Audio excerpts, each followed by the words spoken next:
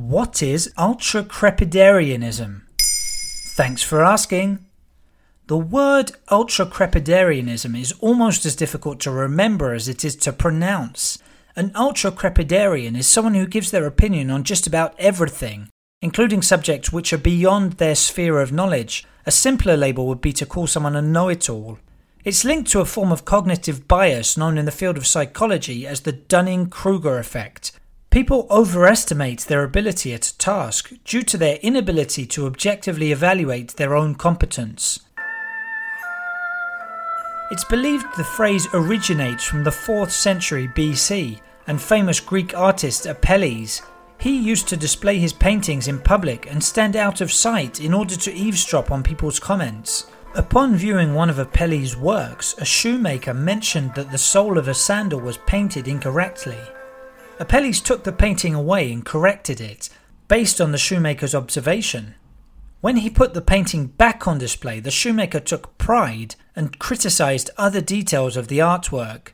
Apelles then apparently jumped out from his hiding place and used the Latin phrase sutor ne ultra crepidam. Wow, that's the first Latin punchline I've ever heard. What does it mean?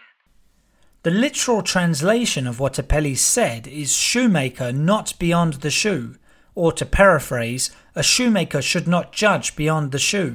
In the modern era, the first recorded use of the term ultracrepidarian dates from 1819. Essayist William Hazlitt wrote an open letter to the editor of Quarterly Review, telling him, "You have been well called an ultracrepidarian critic." The proverb, "a cobbler should stick to his last," still exists in English, albeit sounding rather old-fashioned. Equivalent phrases also exist in languages like Spanish, German and Polish. The less an ultracrepidarian knows about a topic, the more they often seem to think they know. Why do I feel like I'm seeing a lot of ultracrepidarianism on TV and social media at the moment? The World Health Organization has warned of an infodemic of misinformation since the start of the coronavirus pandemic. Its Director General even said that fake news spreads faster and more easily than the virus itself. Some examples of COVID-19 myths include the virus not being able to survive in hot weather, the effectiveness of chloroquine medicine, and the benefits of consuming ginger or garlic in large quantities. In February, the WHO launched a platform to combat this misinformation being spread on social media platforms and other outlets. The fake news era has been made worse by the current global pandemic. It's more important than ever to use a critical mindset. Read articles in full rather than just basing your judgment on what may be a simplistic clickbait headline. Think carefully before sharing content on social media.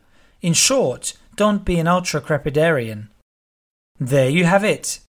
Now you know what ultracrepidarianism is. In under 3 minutes, we answer your questions. What would you like to know about?